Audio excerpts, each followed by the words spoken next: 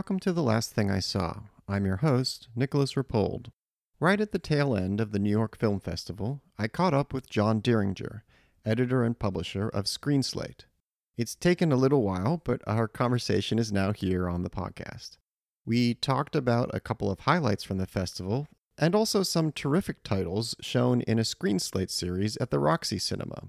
The series helped kick off the movie-going season for a lot of New York movie lovers and included some great titles as Arrebato and The First Jackass. John has worked for years as an archivist, so he also shares his expertise and opinion on how movies make their way through repertory and into film history. And he also shares a lovely anecdote about the late, great filmmaker Sarah Maldoror. I've written a little for John on Screenslate, and so it was a pleasure to welcome him on my podcast. Welcome to The Last Thing I Saw.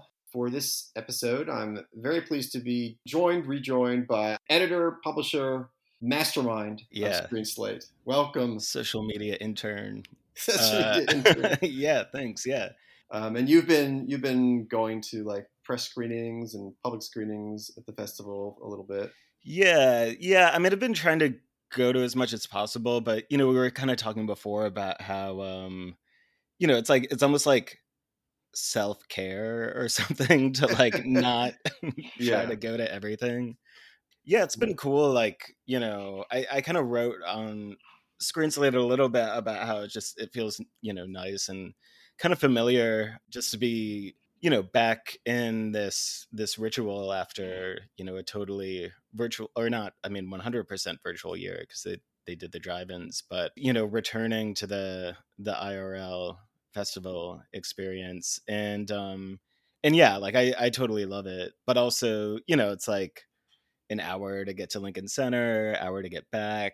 You have to, I don't know, stand around and have awkward conversations with people. And, it's like this morning I was thinking about seeing Dune, and I was like, well, it's like 2.5 hours. It's not going to start on time. I'm going to have to get there a half hour early. There's going to be like an hour either. I was like, that's like 6 hours of just like life that I could, unfortunately, no one at Screenslate is forcing me to see Dune.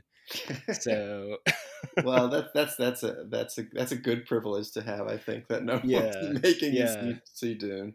Yeah, maybe if the editor was more like on top of things, he would. He would recognize the benefit of covering major studio films that will reap in SEO and clicks from the tomato meter. But well, there'll be a chance when it makes landfall. But what I wanted to make sure we talked about is what I hope becomes like another ritual for the fall. I don't know if that's how it's been planned, but it certainly felt like that way for a lot of people who went, I think. And that's the return to I don't know, real life screening series that Screenslate put on. Yeah, at the Roxy Cinema. Yeah. That was cool. I mean, it was we're gonna do regular screenings. Like, we have some coming up later this month, I think, that haven't been announced. We're like kind of confirming that we can get prints of a few things. But cool. Yeah, I mean, I'd always wanted to do something there, and we'd been talking for a long time, like pre-pandemic even. And I think it's a really cool screening room. It feels intimate, but it actually has like a pretty decent seating capacity. I think it's like 100 seats or something. But good. Yeah, and it also has kind of like a mom and pop kind of feel, because like most of the programming I've done was for many years at Spectacle, which I really liked because it's such a you have such an intimate connection with like the space and the people who show up when you program something there. It's not like you're just like putting something on a calendar and then like you just get to like experience it with the people who show up. And Roxy feels like kind of like a similar vibe. Yeah, Elise Singer, the programmer, and Mitchell, the projectionist, are just really it's kind of like almost like a small family or something that runs it. What was on the program for the series? Yeah, so we just did kind of like a almost like greatest hits of things we'd programmed in other contexts. So it started with or I mean, it didn't open with this, but kind of the centerpiece was 16 millimeter screening of 1991, The Year Punk Broke, which is the Dave Markey documentary of 1991 European tour with Sonic Youth, and then a kind of unknown band called Nirvana that had like literally Nirvana like blew up while they were on this tour, and yeah, we had Lee Ronaldo and Steve Shelley from Sonic Youth come out, and it was their personal 16 millimeter print, which we had screened several years earlier at Spectacle. So yeah, we kind of reprised that, and then Mhm. a film called Deadlock by Roland Click, which is the first thing that Screen Slate ever presented 10 years ago, and I think it was like June 2011. Mm. Because we ended up doing this whole like series back in 2011, 2012 about films that were scored by the rock band Can. Mhm. And yeah, I ended up, I mean, it was interesting too because we ended up kind of like establishing a relationship via the distributor with Roland Click. The distributor is called Film Gallery 451, which is yeah, they've done a great job of like spotlighting German kind of genre films, or more sort of like marginal stuff that's not just like Fassbinder, Kluge, Wim Wenders, but more like Christoph Schlegensieff, who's like a huge German artist, but also a really phenomenal filmmaker. Yeah, Mm. stuff like that. Yeah. And then let's see. I'll just quickly run through. I don't have to like Yeah. run down everything, but we showed a print of Friday the 13th, like an X-rated UK one. Whoa, where'd you get that? That was from this guy, Harry Guerro, who a lot of people know through Exhumed Oh, right. Films, which Yes. is based kind of out of the Philadelphia area. Mhm. And yeah, like a prolific collector and presenter of genre films. And yeah, we realized just, purely like the way dates lined up, it started on Friday the 13th. And we were like, well, no one has, I don't think, really screened any horror films since this slow rollout of repertory. That's true. I guess we were all in one, so they. Yeah, yeah, totally, yeah. So it was like, well, I mean, this will be cool just to like give people a chance to see a 35 millimeter horror film in the theater, but also Friday the 13th on Friday the 13th, which I was shocked when I was looking through our listings, which go back for about 10 years. I don't think anyone had shown Friday the 13th on 35 on Friday the 13th in the last, like decade. Hmm. It was in a series at BAM. I think it was their Indie 80s series, and it showed on 35, but it wasn't like on Friday the 13th. Not trying to like knock it. But yeah, but no, Right. I was just shocked. I was like, this seems like such a no-brainer. Right. And I've been looking for, I was trying to find the final, I think it's, wait, which one is it? The final chap. I was trying to find the Oh. one that has like Crispin Glover, which Oh. I Uh think is huh. the best one. I don't know why I'm blanking on it. I think it's part 4. And because that's like my favorite, and it's one with like Jason, and he has the mask, and Crispin Hmm. Glover does some goofy dance in the middle of it. But yeah, we couldn't find the print. And then I was like, well, I guess we'll merely have to show this rare X-rated print of the first one, which ended up, I think, being the right call Right. because The it was right just one. like amazing. What's different about that one? It's just like extra gore. It's like I think the total runtime is something like 88 frames longer, or something, like 2 seconds. I mean, 88 frames is more than 2 seconds. It's like, I don't know, 4 seconds, but Crucial frames. it is interesting. Yeah, it is. In a way, it is kind of crucial, friends, because like it's like every murder is just like a little bit longer, but Hmm.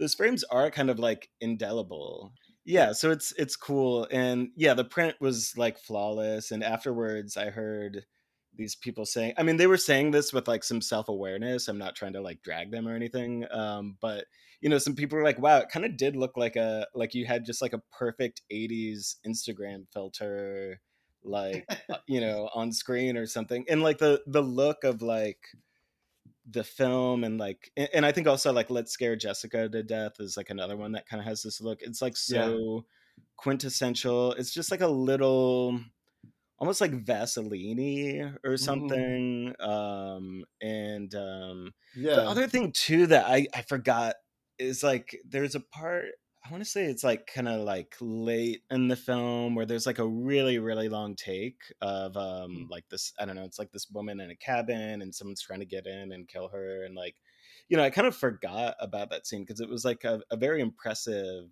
like cinematic feat, like I Mm. want to say maybe like 3 minute long take or something. With like a tracking shot or. Yeah, or like maybe like a steady cam or something. Mhm. Yeah, it was like really intense. And I mean the movie definitely holds up. Everyone kind of knows it as like, oh, like Jason isn't even actually in it. So Mhm. in a way it's like not it, it lacks like that kind of iconography, but it's still such a quintessential yeah, just kind of like summer camp Yeah. slasher film. Yeah. It's funny. I mean, a long take is, I mean, for me, always more suspenseful than, than, I don't know, some shock cut from this or that. And it's funny that Yeah. it really is an almost palpable loss, the ability of doing that with whether it's Steadicam or not, having a long take, because, I mean, not to generalize, but if you have something that's shot digitally, there's just still always the sense, and especially in a horror movie, that it's been composited together. It's kind of impossible to Yeah. capture the same sense of like suspension in a way. Yeah, totally. I mean, yeah, like I saw Don't Breathe 2 recently, which has like a really, really long take in it. But it's like it's exactly as you say, it's like, one of those like digitally structured ones, and it's just, I mean, it's just not the same. It's, I mean, it's like a tool for, I don't know, storytelling or creating suspense or Mhm. sense of time, but yeah, it's just done so well when people really have to like do it. Yeah, it's Yeah. almost like that's the whole epistemological premise of like the paranormal activity films, which is that Mhm. it's a long take because it's a surveillance camera, right? So it's like, yeah, Yeah. that's how you have to embed a long take, is by surveillance. It's like you can't do it otherwise. I don't know. Anyway, Yeah. that's sort of a tangent, but so Yeah. that was, so you showed the Friday Yeah. 13th installment on Friday 13th, and Yeah. then. Let's see. We did so we reprised two things from a series we did at Anthology, which was called This Is Mini DV on 35 millimeter. And so the idea was like looking at, that moment of like, I mean, you probably remember this moment, or like, I was at the like perfect age to be like all in this, dialogue, but it was like, is digital the future of cinema? Like, will films be like shot Right. digitally? And the kind of like, I don't know, vanguard of that were these mini DV features. Like, obviously the most famous thing that people remember is like Dogma 95, which I Mhm. don't even think actually specified they had to be on mini DV, but they just all were. Right. On shot on DV. But in a way, kind of ironically, as much as they point toward a digital future, they were also all, finished and exhibited on 35 millimeter. And so, Mm. in a way, like seeing these prints is like, it almost like elevates the 35 millimeter exhibition experience, I think. Mm. Because a lot of these too, like they're not even on like Blu-ray, which I think is a little strange, because you would think they would just do like a 35 to Blu-ray Right. transfer, but then I don't know. Yeah, so we showed originally like Inland Empire and Dancer in the Dark. Trying to think. We showed The Celebration by Thomas Vinterberg, which is like, you know, totally holds up. Oh yeah. Well, That's what it's called, right? The Celebration. The yeah. I think yeah, so. Yeah. yeah, Yeah. it sounds more innocuous in whatever it is Danish. It's just festen. Yeah. Always sounds cute like uh, that. No, yeah. I remember going to see that in a I think now defunct theater on the Upper West Side, and it was yeah, I think one person in our party had to leave because they couldn't take the Oh yeah. I mean, it's so intense and dark and yeah funny. But I think it's almost, yeah, just kind of like a perfect film. yeah But yeah, so the stuff we brought back were 24-hour Party People, which is the like Factory Records story. It's like Michael Winterbottom and Steve Coogan, who, you know, now like are cranking out all the Trip films. right. And I also think it's interesting because it's Robbie Mueller's final feature film Oh that he wow. shot. I think like Coffee and Cigarettes came out after it, but I assume he shot a lot of that like much earlier. Hmm. But you know, Robbie Mueller is like the great, you know, cinematographer who did you know, like Paris, Texas, and I don't know, Repo Man, and I don't know, all kinds of Yeah. films. And it has such an incredible look, like the digital to film look, and the way they kind of like play with I think in some cases it's like digitally created fake film effects, but the way they like, you know, are just kind of like morphed through like the standard definition video with like Hmm. the film transfer. They have like a really uncanny look. You know, it's not like when you see now like fake film grain on something, it just looks kind of like weird and embarrassing. Right. Yeah. I would like to see that movie again, like outside of the, I don't know, early 2000s moment when you had this supposed like New York music scene, half of which was kind of, I don't know, variations on post punk from the early 80s. Yeah. Outside of that, kind of interesting. And also, like, yeah, Steve Coogan, Yeah. where has he gone? I guess he's just, yeah, taking trips. Yeah. I haven't even seen any of the Trip movies. I've heard they're good. I don't know. I mean, I've seen a couple. I mean, I think they're like consummate like vacuuming the house movies, you know, or yeah, just totally. house cleaning movies. It's just you know, I Yeah. mean, it's like Yeah. being someone who's if being with someone who's like wisecracking all the time. Like you kind of need to have something else that you're thinking about. Yeah, totally. Yeah, and then the kind of blockbuster of the series, which ended up being written about in Vogue, was Jackass, the movie. Um, Very nice. which, you know, it's like I don't even know what one can say about it at this point. Although we published like when we showed it at Anthology, I was like, oh, we need to do a whole zine about like mini DV, and you know, like my day Hmm. job, you know, for the past 8 years until recently was doing media preservation, and you know, I had all these like ideas about all these different approaches to like mini DV, and when I put it out to, you know, all the other screen slate writers to collaborate, you know, like all anyone wanted to write about was Jackass. So we ended up just doing a Jackass zine. And then I was like crushed because no one bought it. What? And I know it was insane. And then I just started giving them away, like, I don't know, like just wherever, just like even leaving them like random places. And then all of a sudden it became like this I mean, I feel like I am like mythologizing Screen Slate a little bit, which, you know, whatever. As well you should. Yeah, but like it just became this thing where like all these professors would like email me like, is there any way we can get the Jackass scene for my class, like, you That's know, good. I'm gonna teach Jackass, but there are no critical texts on it, you know. And like it was out, and I don't know what, but there must have been some reason. Maybe it was just ignorance or just being a, I don't know, whatever. But like I never reprinted it, and so I did reprint it for like these screenings, and it's been finally, I feel like it's selling. It's sort of like the Velvet Underground of movie zines. Now people are finally appreciating the Jackass zine.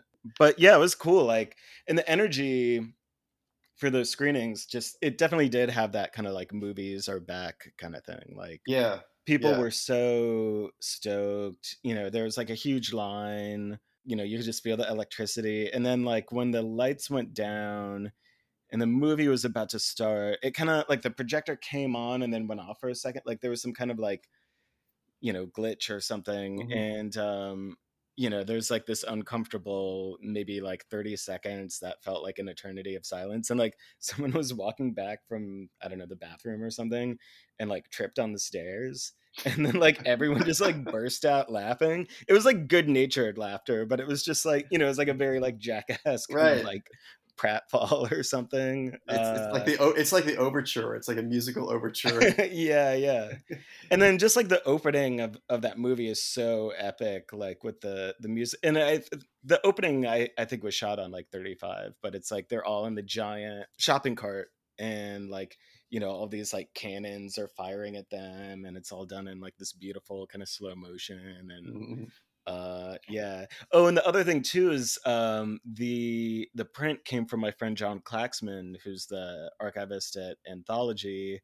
Mhm. And so I was able to tell everyone that the print had been stored at uh, Jonas Mikas's Temple to Avant-Garde Underground Cinema Anthology Film Archives, along the works of, you know, Ken Jacobs, and all the Right. great Stan Brakhage, or Yeah. No, that's Paul Scherritz. what did you make of it when you watched it this time?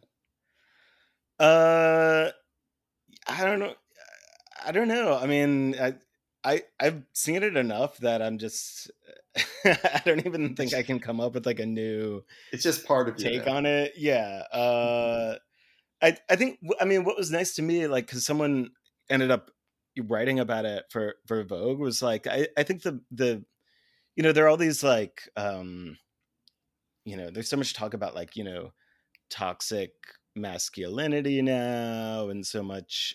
I think the way it uses like gender and a sort of like unspoken theme of extreme fraternal bonding to the point Hmm. of like obvious homoerotic undertones, I think has like aged very well. It's like it doesn't, so many things feel like sort of like cringy artifacts of the time. Like I'm surprised when I watch movies from like the late 90s, early 2000s. Like some of them are kind of rough, or even like we've shown some like Jim Carrey movies, and or like even like Adam Sandler, or like, I was watching like Dirty Work, because R.I.P. Norm Macdonald, which Oh is yeah. one of my favorite movies. Like I mean, it's like one of my favorite comedies, but like, I think it's fair to say that they're homophobic, and not very respectful of their woman characters. And Jackass, for being just like literally all men, Mhm. kind of hanging out and, pranking each other. It feels, something about it feels like very tender and Mm. very it doesn't feel like people may expect it to feel upon revisiting. I think I know what you mean. It's like it's not like macho posturing because there's so much like just self like lampooning to it, just Yeah, like yeah, it's like self-effacing. Yeah. yeah. So it's not like that. I mean, even though it is kind of honestly kind of physically, there's a certain physical courage involved. No matter how stupid the things they are, there's still a certain physical courage to it to endure some of those things. Totally. Yeah. But but it doesn't really feel like it's, I don't know, the Man Show or something, Right. Yeah. to mention Or another like even, yeah. yeah, even like Vice, like early Right. Vice, I hated that shit at the time. I hate it now. Like I've Yeah. like that whole mentality and posture, like ostensibly I think it's kind of similar to Jackass, where it was like obviously very male, very like, skateboarder, like edgy, but it was like, it was very like mean and dark and cynical. And Right. and obviously part of that has been borne out by one of them starting the Proud Boys. But The not to seeds mention were like, there. yeah, and like people who worked at Vice have even like told me like, yeah, Gavin was actually kind of like the nicest guy, but yeah, all of which is to say, like, like Jackass, it's like it's a much more I don't know, positive, fun, yeah, Yeah. uncynical exercise, and I don't know, pure joy. Yeah. Oh, definitely. Yeah. And so I don't know. I also admired it as like a season, an opening to the season or reopen to the season, just in the sense of how physical it is and how bodily it is. Like I feel, Yeah. something about the past year, just being so aware of like our of everyone at the same time being aware of bodily mortality and also lack of touch, that having a movie where people are just slamming into things and roughhousing with, I don't know, felt like a Yeah. cathartic choice. Totally. Yeah, yeah. I also think it unites many factions of film goers. Like, I mean, again, to kind of return to like the avant-garde thing, like Mm-hmm. all the artists, I've worked with, and like archivists and kind of people more in the like experimental film world, like they all, recognize and love Jackass. Like I was actually at an opening for an exhibit of Shigeko Kubota, who's she was like a very pioneering video artist. Worked with her husband Nam June Pike a lot, kind of like similar kind of vibe. And we're at MoMA, and I was talking to Andy Lampert, who's like an artist and archivist, and he was like, and like he like pointed down at the ground of MoMA. And he was like, Jackass 3 like premiered here, and we were like, whoa, it's like everyone at the like standing around at the like art opening, like, revering the hallowed ground that, Jackass 3 premiered on. It was just like, I think another testament to like how beloved Yeah, and sort of widely appealing it yeah, is. Yeah. yeah. Also, yeah, something that I think a kid could appreciate too, which I always like, just like Yeah. just yeah, crossing all the boundaries. So Yeah. wait, so that was did we? Yeah. So the only I think the only thing in the series we haven't talked about, which also like transitions into current goings Mm-hmm. ons about town, is Arrebato by Ah, Yvonne right. Zulueta. Yeah. And it was funny because I had shown that in a series called The Medium is the Massacre, which was all horror films that were sort of like premised on where like the site of horror was like premised on or within various media, so like film, analog videotape, uh, you know, uh, networked communication. So like it was stuff like Demons and Demons 2, which are set in a movie theater and like on a television network, or obviously Videodrome is kind of like the quintessential Mm-hmm. film. What else? Like Poltergeist with like the television.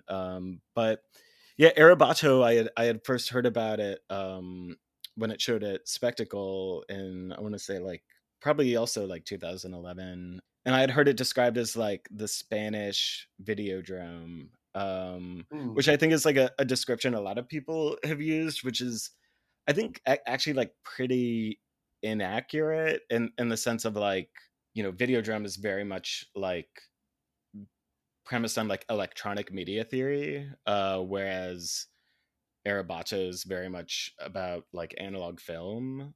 Mm-hmm. And it does, I mean, there are like things with television and stuff in it, but not in it's feels like a little bit kind of secondary. But I do think it's accurate in like capturing just how like, I guess you could say like psychotronic or sort of like Mm-hmm. cult like the film is. But like, and it's, since I first saw it, it's become like one of my probably top, I don't know, 20 like favorite films. And Do yeah, you it want was to like a, just do you want to just sketch out what it's about? yeah. So basically it's about this sort of like preppy horror filmmaker who receives this package with like a reel of film and an audio tape.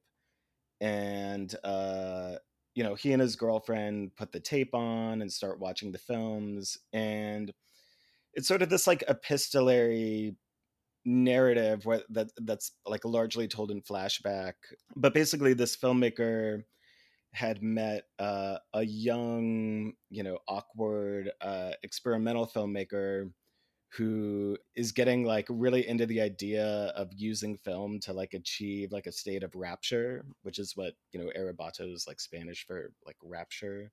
And Mm-hmm. over these, two encounters, they like do drugs, and they, it's very strongly implied they have sex with each other, and they, just get like really consumed by like their love of film. And it's framed in this way that kind of makes it like, I think it very clearly is like alluding to like a vampire kind of tale. I mean, even the sort of epistolary structure is sort of like Dracula, but it's like, Mm. it's kind of like it's kind of just like about addiction to cinephilia, Mm. and equates that with like, drug use and sex. But it's like this very complex network of associations. Like, it's not like if you think of something like Larry Fessenden's Habit or Abel Mm-hmm. Ferrara's The Addiction, where it's like, you know the vampires are junkies. Right. It's like a more, I don't know, like symbiotic or like complex kind of metaphor. It's like the way, I think when you're like really really obsessed with film, and you're just constantly not just watching films, but also like this sort of associated ephemera, like collecting posters or lobby cards, or even just kind of like talking with people. Mm-hmm. It's like you're chasing that, like, I don't know, high or something from cinema. And it's a film that like really digs into that in a way that's like, it's very funny and very dark and very obsessive. It's difficult to give kind of like a linear plot summary, in part because of the way the movie's structured. But at the same time, it's not like so esoteric or challenging that you need, it's not like, I'm not like, this is like Primer where you have to, watch a YouTube explainer video, or this isn't Right. a Christopher Nolan puzzle box film. It's more of like a intuitive kind of film. Yeah. Yeah. It feels like it just kind of gets the carnal appetite of being engaged with cinema in some way. Yeah, totally. Yeah, yeah. It's an interesting like scene movie in terms of the way Mm. it came out of this. It was really, really kind of at the vanguard of this scene that was developing in Madrid at the time, Movida Madrileña. And basically it was like, if you think of like Pedro Almodovar, who was a very, very good friend of Ivan Zulueta, Mm. like his films, there's like a band called Alaska, which is kind of like the Susie and the Banshees of Spain. Mm-hmm. And then Alaska was also like hosted this kind of like new agey, spooky Spanish television series. Oh, cool. And like so that was, it's basically like the 80s kind of like punk new wave scene in Madrid. And also like kids, I was talking to like a Spanish film programmer after we screened it, who, she was talking about how like the like significance of like middle class drug use in Spain to this whole scene, like for better or worse. But basically like a lot of like really preppy kind of like middle class kids who were like just doing tons of like heroin and cocaine. And, that's definitely borne out in this film. Mm. But yeah, it really is like Arrebato came out in 1979. And then I think Pepe Lucy Boom, which is the first Mm-hmm. Almodovar feature, came out the following year. Although Zulueta didn't direct any other feature films, he did like a lot of the poster art for Almodovar's films. So Oh, like, interesting. what's the one? There's like this really really cool one with the it's I think the title in English is like Bad Habits. Is that right? It's like his nun movie. He Yeah. did the one for like Labyrinth of Passion. Right. Yeah. Dark Habits. Dark Habits. Yeah, yeah. Yeah. Um, Yeah. yeah. That has that.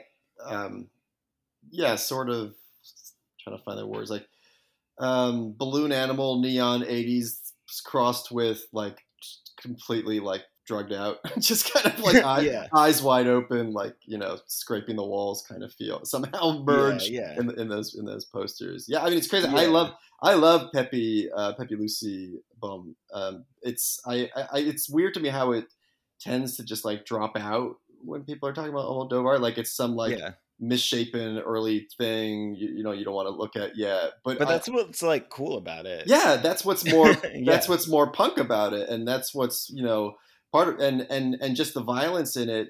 It also has some kind of more unprocessed, unfiltered feel of the violence of like Franco era is in that movie too. Yeah. And also, I mean, there had been, you know, a degree of censorship where like you couldn't show the stuff that is very much on display in Arrebato in Mm-hmm. terms of, you know, male and female nudity, very graphic drug use. The like homosexuality of it is undeniable, but that's one aspect that feels a little bit like danced around in terms of like it's pretty clear that like these characters are having sex with each other, but it's not really like directly stated. Like basically, Mm-hmm. like it's kind of like cut to them like shirtless and sweaty and like passing some kind of like gack back and forth between, you know, like putty. It's like okay, but oh, and then like they do a really funny thing with like the character's voice, the kind of like creepy young guy who's into experimental film, like his voice will get really deep. Like he has like a really like high pitched kind of nasally voice, and then like, you know, there are moments where, you know, it's implied that they, you know, like boned, and like all of a sudden his voice will just be like very deep, and the vocal fluctuations for not just him but other characters kind of like help signify like certain things that aren't Mm-hmm. directly shown. It's a really, I mean, it's like a really complex movie. I feel like you like one could sit down and sort of like pick apart aspects of it, you know, I don't know, almost like endlessly. But it also feels like one of those films where like someone had been teaming with like this passion and these Mm-hmm. ideas and just like put it all into one film. You know, I feel like there should be some kind of like German word of like you know, that describes like, or maybe there is like just kind of like, you know, not quite like magnum opus, but like a work that seems to comprise the artist's like total philosophy, Right. of just Right.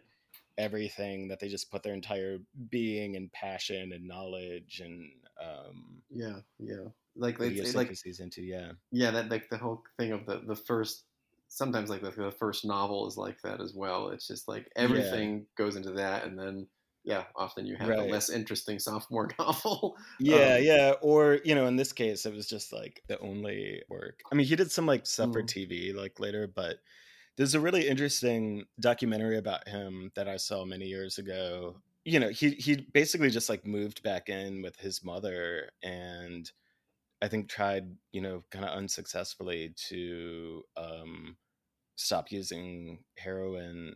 But like he, you know, he's like a prolific cartoonist, you know, so there's a lot of him just like hanging out, drawing cartoons, you know, talking about film, showing his like collection of film stills. I mean, he's very much like the character in the in his movie. But yeah, so it's like, you know, kind of tragic.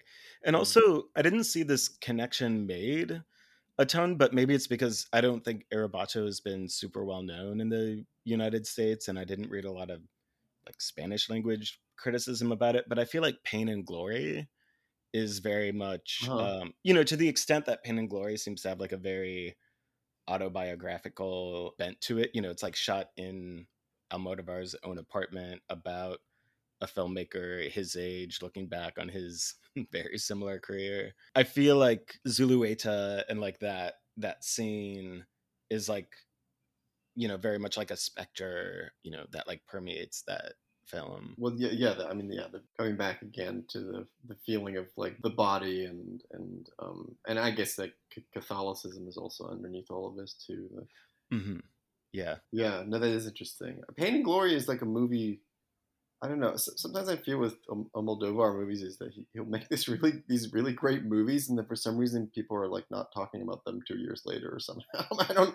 Yeah. Um, I thought that was like a masterpiece. yeah, Did you see Parallel Mothers I yet? did. Yeah, I did. I had the same experience a lot of people, which is just the kind of pure cinema reaction, which is he just is so satisfying on an elemental level of oh this is this is how you compose an image. This is, this is how you can use a close up, and Mhm.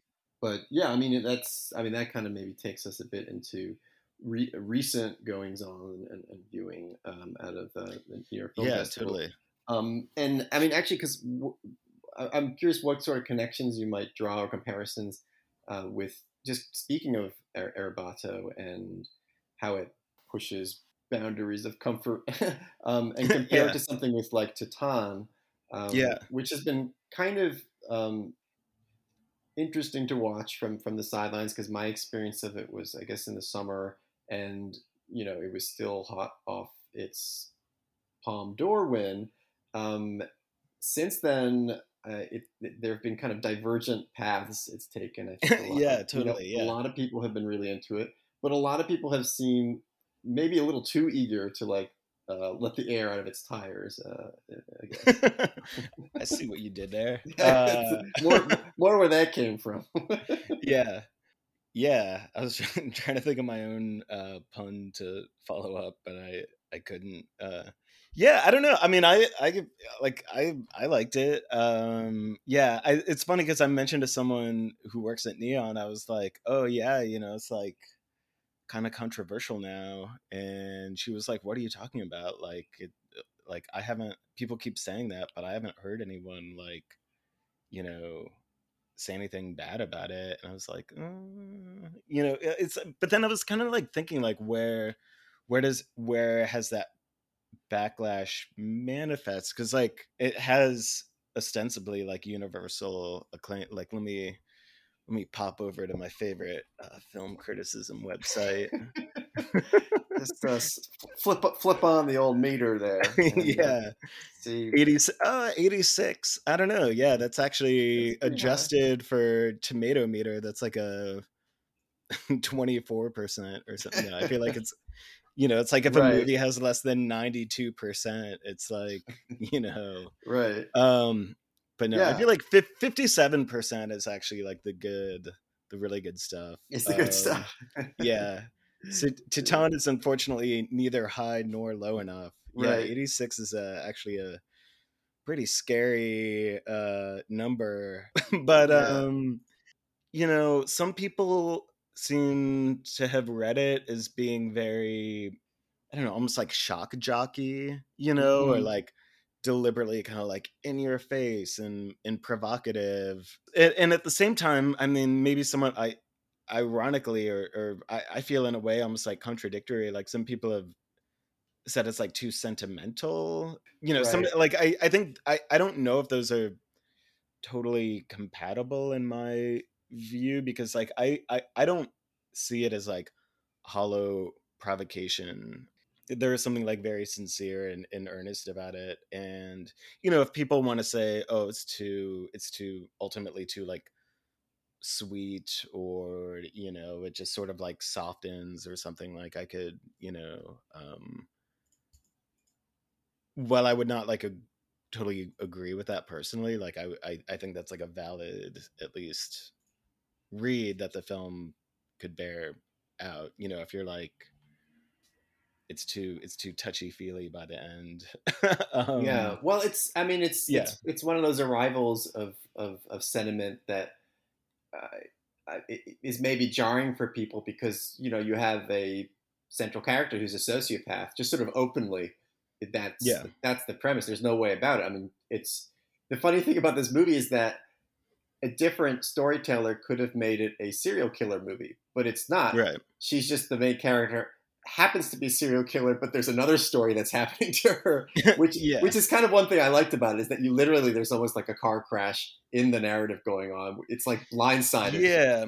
And that's what my friend Maxwell Paparella, who writes for Screen Slate and wrote a review of it. I don't think he mentioned this in his review, but we were just talking. He was like, I really respect a film just kind of like coming on with this very strong conceit and then just like dropping it. Right. And I had literally no idea what it was about. I mean, I just knew like something like car crash, and then right before I saw it, someone told me she gets like pregnant by a car.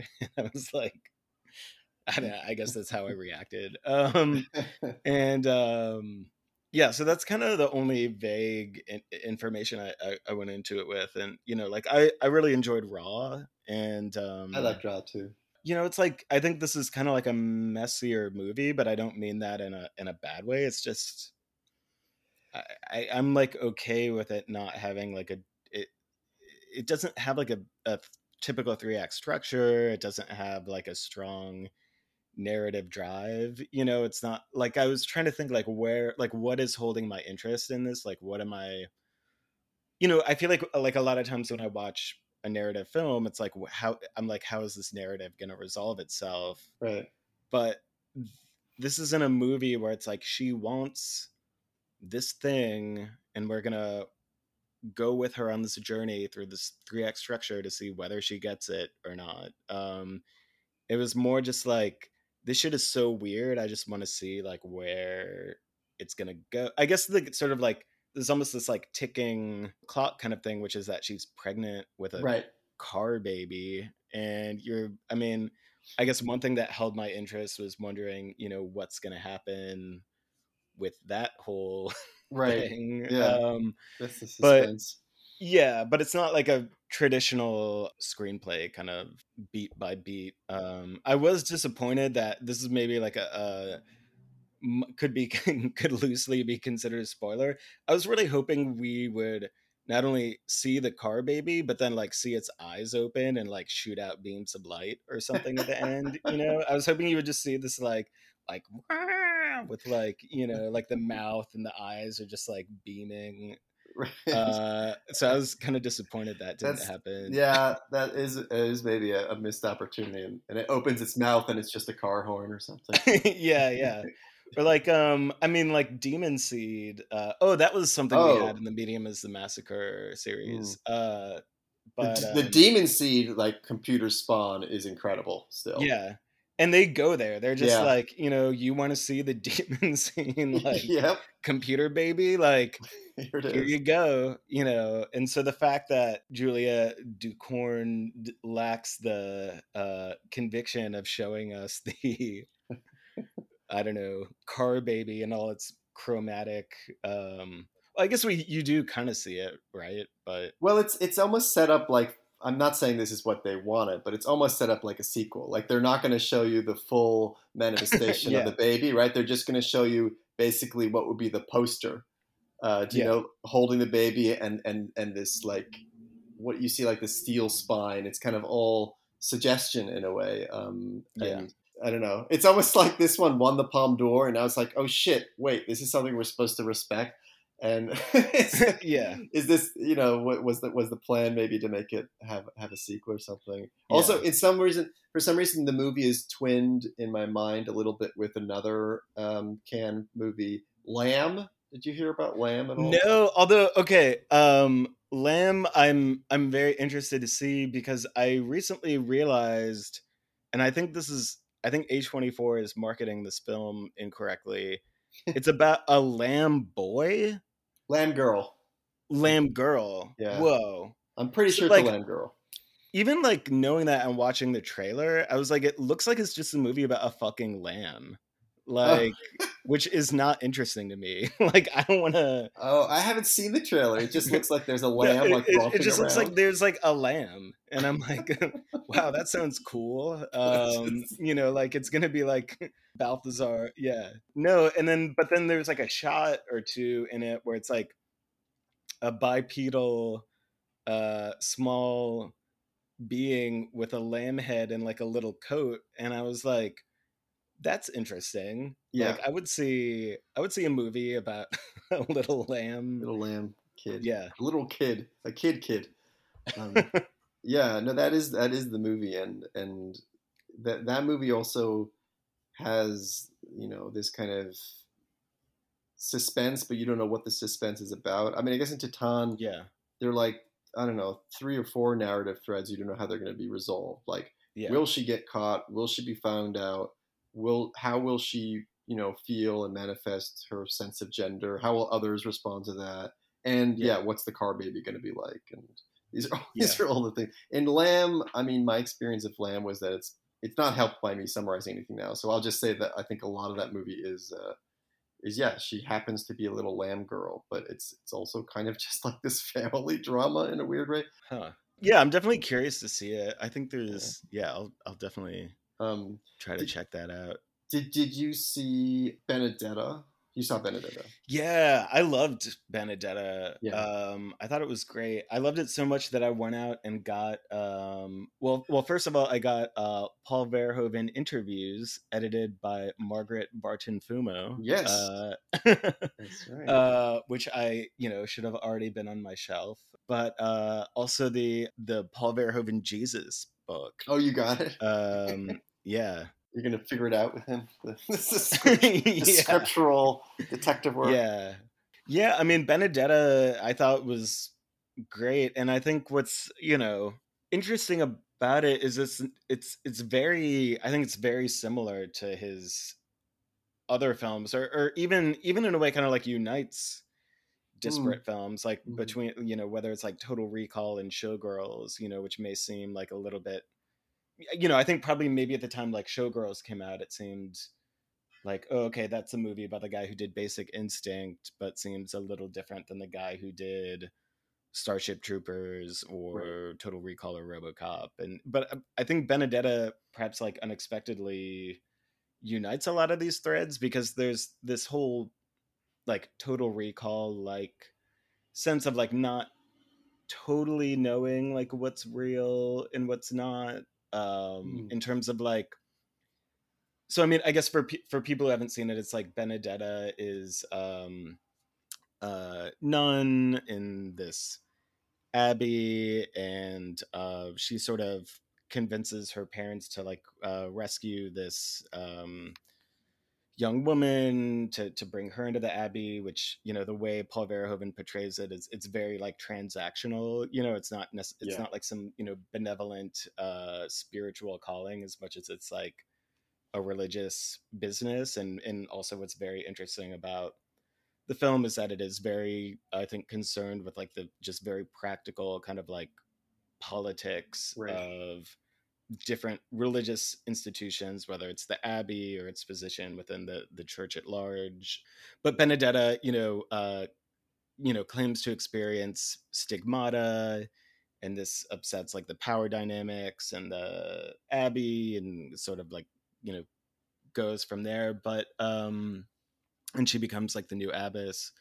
But I think that there are all these interesting questions of like, does well, I think on one hand it's like, is she experiencing stigmata? I mean, I think the answer is kind of obviously no, but there's like a little room for interpretation there. But then it's also like, does she believe it? And there's all these questions of like, who's really a believer and who's not, like to what extent things are like purely just like sort of like political power plays, to to like what extent are people truly spiritual, to what extent are their motives just kind of like practical. I don't know. And so in that way, it kind of reminds me of like Total Recall, where you're like, is he on Mars? Or like, but then also the way that there's no like, I think it's fair to say there are no like purely good characters, and like it's generally you're sympathizing with Benedetta, but she's also like kind of awful, and but also she's like a woman who ultimately is in conflict with these like very like male, like ultimately the church is like a very male dominated structure, once she's sort of no longer dealing just within the abbey, but with the like larger church. And I think it's kind of like a problematic feminist Paul Verhoeven movie, but I think ultimately it's like her ability to succeed as a woman in these very like gendered institutions, places her as like a heroine in the mold of like Sharon Stone and Basic Instinct or in Showgirls and stuff. And obviously there's just like tons of sex in it as well, which is you know Verhoeven-esque. That I mean, just this with Verhoeven, it's like it's partly just, oh, he's Dutch and unself-conscious about the human body, but it's also he has the showman's heart as well. So Yeah, it's yeah, like totally. it's like, wait, which is it now? But I really like what you were saying about the political dynamics being so important in the film. In a way, that's like that kind of gets lost in the talk about how scandalous or not the movie is, which I don't is kind of whatever. I mean, but I agree. Like it honestly reminded me of when you look at politicians now, and it's like, do you Yeah, really believe what you're saying? Do you, and how much is your, body of beliefs, actually dovetailing with your policy decisions or how you comport yourself yeah, and all of that and that was kind of interesting. Yeah, yeah, is she or isn't she? Is she a true believer? Is she even more a true yeah. believer because she knows she's lying yet she's believing it in some Right, perverse right. way, And right? like he leaves room for that kind of like messiness too. Mm-hmm. It's not Yeah. like, it's not a simplistic like this person claims to be a believer, but in fact, they are not and they're a hypocrite. It's Mm-hmm. yeah, it's Yeah. it's just I mean messy and he complex and yeah, yeah. and he does the kind. I mean, not to give too much away, but he does continue to like have like. There's always like another floor below the floor, and Yeah. there's this. I found like the final stretch of the movie really great, where I don't know how to describe it all without like, but I'll just tell you. I'll cut this. But when she's out there and she's on the funeral, and she's on the pyre, and she's gonna be Mhm. burned up. That whole thing just kind of you think at that point like what you think of her and what you want to happen, and then that happens, and then I don't know, it just threw me for another loop again. Um, Yeah, yeah, yeah. Yeah. um, so which is pretty Yeah. impressive to have that happen at that point when he's already like pulled out, one type of intrigue after another, and which also I guess is kind of Yeah. total recall like. Oh, totally. Yeah, yeah. Yeah. And also even just on like a much more basic level, just like the way the sort of like dream sequences Mm-hmm. allow him to indulge in just like old school RoboCop-esque gore Yeah. is really delightful. Yeah. Yeah. Yeah, it was definitely a different movie than I expected. And then in retrospect, I'm like, yeah, why did I expect a different movie? Like Yeah. it wasn't as I expected it to maybe somehow be more like restrained or something. Yeah. Um, Yeah. yeah, It's almost a movie. It's almost a movie where I don't know the marketing hasn't caught up with what all the things the movie is actually doing somehow, or I don't know. yeah. So let's talk about a revival because you've mentioned. Oh, yeah, yeah. And actually, speaking of, I think I forgot to mention earlier that when we were talking about Arrebato, that's doing like a national tour now. When we had screened it, I had no idea. I knew it was kind of being restored, but I didn't realize how imminent the restoration was. But Oh, Altered Innocence, which is a company that does a lot of like LGBTQ kind of stuff, like they did the Fred Houston restorations. Yeah, they are releasing this restoration of it. So there's a new 35 print and then also a DCP that's been just showed at Anthology, and then it's going to open in, I think, this week in LA, or at least as of the recording this week, and then mm-hmm. kind of touring around the country. So people can definitely look forward to it coming to a theater near them. That's good. But yeah, I mean, with restorations, the one that I think is really exciting is Sambizanga, which, bizarrely became somewhat of like a repertory staple in New York City, despite the fact that there was literally just like one horribly tattered 16 Mm. millimeter print from the New York Public Library, which I think like New Yorker Films had maybe put it out ages ago, and then NYPL. But Wait, sidebar for a second. I want to yeah. ask you, as an archivist, what's the deal with the New Yorker Films catalog? Oh, I don't know totally. I mean, I Mm-hmm. know in terms of like the actual prints, like I think they were kind of throwing them out Oh and a God. bunch of people just grabbed them. Mm-hmm. And I actually have some of them. And I'm actually now maybe like, oh, I should probably get rid of these because I'm not like, it's not like I'm threading them up and watching them. And it's like, I have like Death by Hanging and Diary of a Shinjuku Thief and stuff Oh, where I'm like, cool. realistically, if I wanted to screen these, I would probably try to get a 35 print or a DCP, and I'm not like watching them on my 60 millimeter. I don't know. Yeah, I don't know in terms of like rights and stuff. Yeah, I don't I mean, know. I think the physical material is just kind of like scattered. Yeah. But Well, that's cool. I had no idea you were harboring the death by hanging. You should. Yeah, I would love to see that. Shinjuku. yeah. Shinjuku Thief. I don't remember that screening since like the last whatever Oshima semi retro or anything. That's great. Yeah, it was funny because I was like, oh, I've always been trying to think of something I could show at Light Industry because I've Ah. never like Uh-huh. done anything there, and I was like, this could be a fun thing to just like show. And then it did pop up somewhere Oh yeah. on like 35, I want to say, and then I was like, oh, never mind. Anyway, I sidetracked you. You were talking about Yeah, I mean, if people aren't Samizanga. familiar with this film, which I think it's had kind of an interesting journey, which I could, I don't know, I don't want to put the cart before the horse or whatever, but it's a film by Sarah Maldoror, who is born in Guadeloupe, but was very involved in the anti-colonial resistance in Angola. Her husband, Mario de Andrade, yeah, so he was like the leader of the MPLA, Popular Movement for the Liberation of Angola. She also worked for like Gio Pontecorvo. I think she was an assistant director on Battle of Algiers. So, and this is very much like in that, Sambizanga is very much in that mold of like just a piece of like neo-realist inspired agitprop.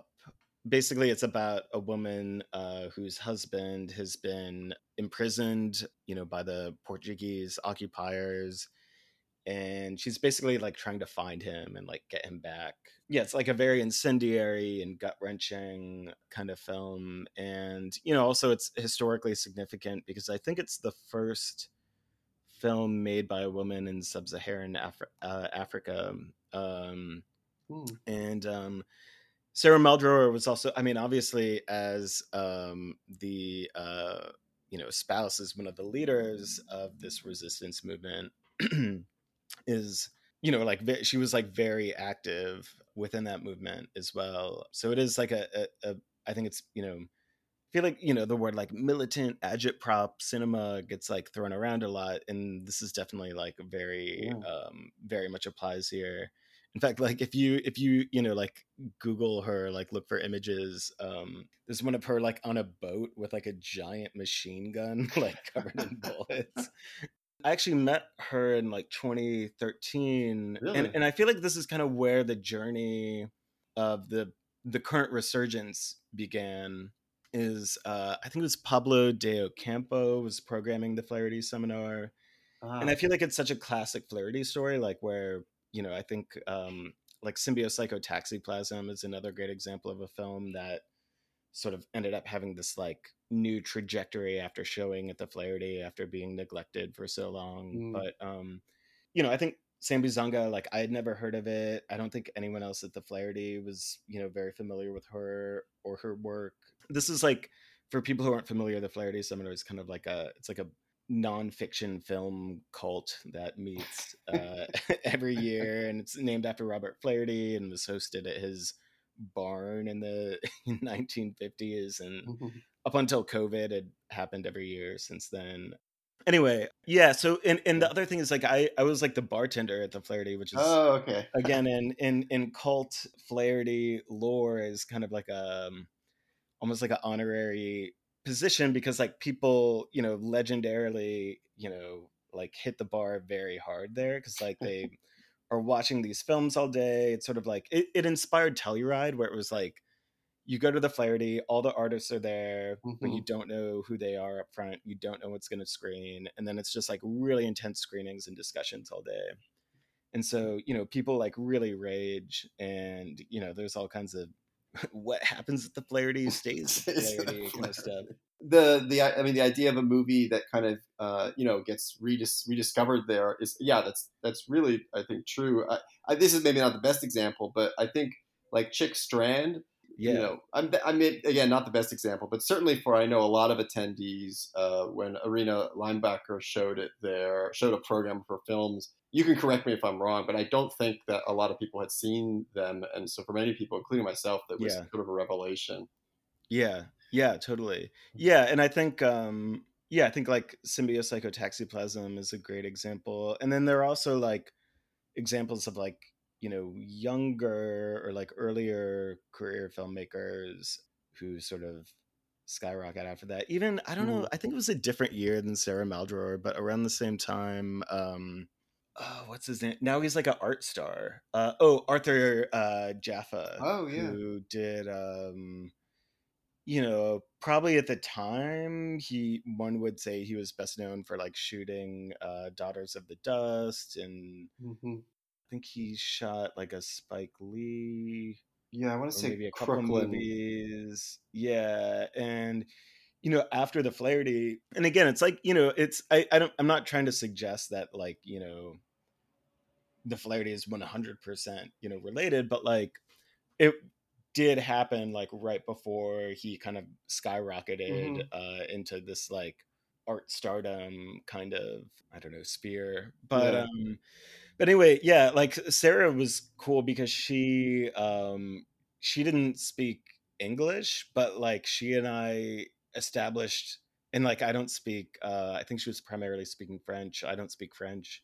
But we like established a rapport over the bar Mm-hmm. because like typically I didn't keep whiskey at the bar, it was like beer and wine and stuff, but I had this like secret stash of whiskey for her, and she would just kind of like sheepishly like walk over and kind of like make like give me some kind of look, and then we would like sneak off and like drink whiskey together and just like sit quietly by the by the pond, and That's a lovely image. sip our, yeah, it's like it was a nice nonverbal but like a very a very peaceful, Mm-hmm.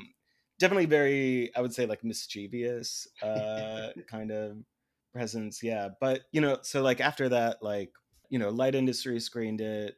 We did a screening on a rooftop that was really well attended. Mm-hmm. And then I think like Bam showed it and Film for, and then all of a sudden it was just like showing all the time, but it was just like this one super faded, just really like like scary kind of print where you're like, is this is this gonna survive like Right. another pass?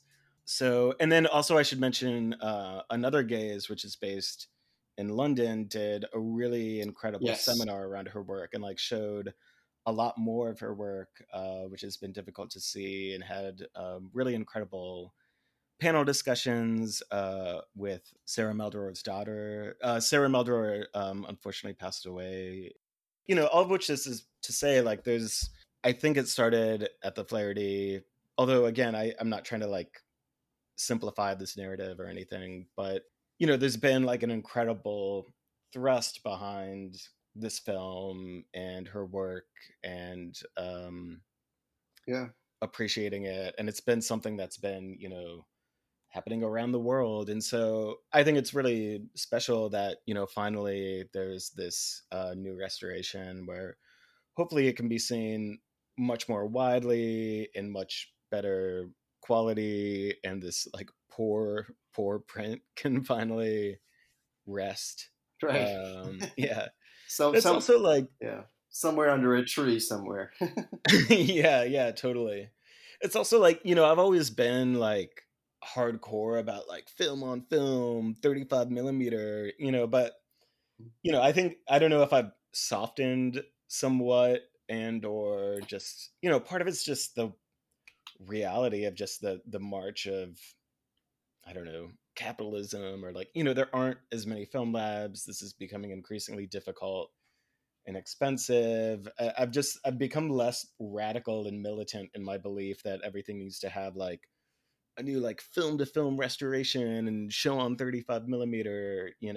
Obviously that's ideal, but like at the end of the day, I do think it's really wonderful when like at the end of the day, like a DCP of this like a serious like restoration effort is going to be so much better than this completely fucking like zombie 35 millimeter print, or Yeah. sorry, 16 millimeter print.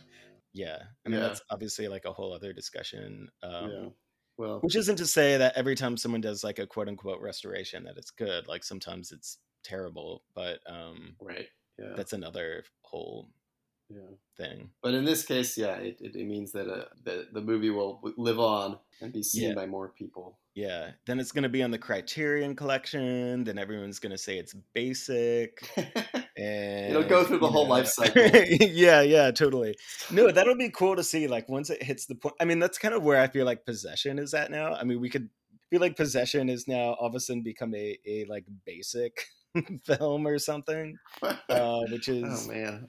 very amusing to Yeah. me. And I'm not like disagreeing with that assessment at this point, but Yeah. that's an interesting case where like like my good friend Brian Block had some, it's called like Bleeding Light Film Group. It's just him, but he had like gone through a really painstaking process of negotiating for the rights for it and making like a beautiful new print that showed around a lot in like 2011. Like it had a run at Film Forum, and then I think on the West Coast as well, and then there was like a bi-coastal Chulowski retrospective, and then that same print has shown every single year at Anthology and their I forget what it's called, like Valentine's Day Massacre, I think. Oh yeah. Yeah. And then now all of a sudden it's like new 4K restoration, and everyone's like, finally, thank God, Possession is back. It's like it literally didn't go anywhere. And there was like beautiful print of it. Yeah. Like, what? Yeah. But yeah, it's strange. I mean, it's like, I mean, in a way, yeah, I don't want to chalk it up to marketing, but sometimes it's like just like the survival techniques of like, how do we draw attention to something? Right.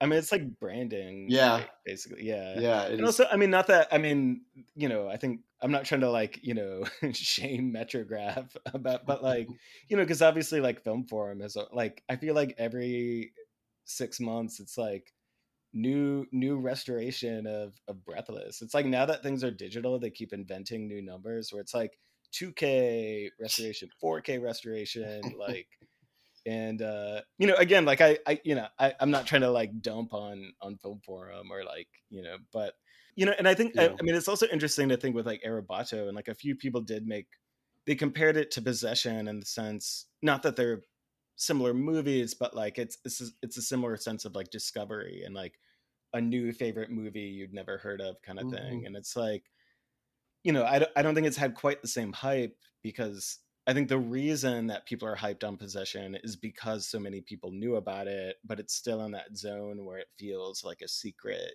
or like the special movie that like speaks directly to you that only you know about kind of thing. And I'm curious if that trajectory will eventually happen with Arrebato, which it's like, and I would be obviously very happy, because like I just love the film. And yeah, I mean, I love Possession too. I'm not trying to like right, make fun of the film by calling it basic. I mean, maybe a little bit, but like that's not on the yeah, film itself. That's yeah, like extra. Yeah. yeah. Well, I too would like if Arrebato got the Possession treatment. For me, it's like a weird. It's like exactly 10 years ago I wrote about Possession when it had a Film Forum run then, and Yeah. and I noticed that when I was like flipping through the art forum archives to find something, and it was like, oh wait, that's happening now, and so like they were, someone asked me, are you going to be writing about it? And I'm like, I did. Do I need 10 years later? I was like, what is have I changed enough? Has the movie changed? I don't know. I know. It's kind of same for Screen Slate. I mean, I actually feel like this happens somewhat regularly with Screen Slate, where like we'll feature something, at like an arbitrary screening or something, and then it'll be like restored, and it's like people are like, why isn't Screen Slate covering this? And it's like, because we already did. But like Possession is one of my quintessential like back of the pocket, because like I try to run new text every day, but obviously I'm there's like days where either we have a gap in the calendar or something isn't turned in or whatever. And so you know Possession, I've probably rerun our ancient write-up of it like 10 times by now, you know. Just like the print.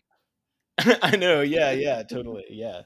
But it's like the kind of thing like, oh, how dare Screenslate ignore this major revival, you know? Yeah. Not that no one, I'm purely inventing / projecting that, like, no one has said that to me. Yeah, but it's funny. For some reason, the other thing that came to mind when you're talking about like restorations and all the iterations there are there, it's like, you know, like with like remastering Beatles albums, or you know, it's like that essentially is what's happening to restoration advertising, at least, because I don't want to pin it on the people who work hard to, you know, to restore these movies, but just the way it's presented, it's like, yeah.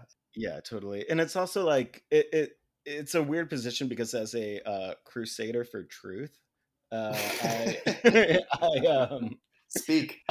you know, it's like I want to call it out, but on the other hand, as a crusader for like, I hope cinemas make money and continue to exist. I'm like, you know what? If a bunch of like, you know, downtown media people, you know, support cinemas because they didn't realize they could have gone to Anthology to see a superior iteration of this film forever, like, fine. Yeah. You know, like, whatever. Well, I think we might be able to bring things in for a landing. Thank you for coming on and chatting. I'm glad that we have a good record of the Screenslate screening series too, and an audio record in addition to the write-ups. Totally. And I really do hope that people come out to those screenings. You mentioned that a couple more will be coming up. Yeah. So I'll let you go off and see presumably more movies. Or more answer more emails, maybe try to take a walk and think about movies. Yeah. Well, yeah, thank you so much, Nick. Yeah, it's always a pleasure. You've been listening to The Last Thing I Saw with your host, Nicholas Rapold. If you like what you heard, please consider signing up at rapold.substack.com. Special thanks to the Minarets for the opening music from their song Montserrat. Thank you for listening.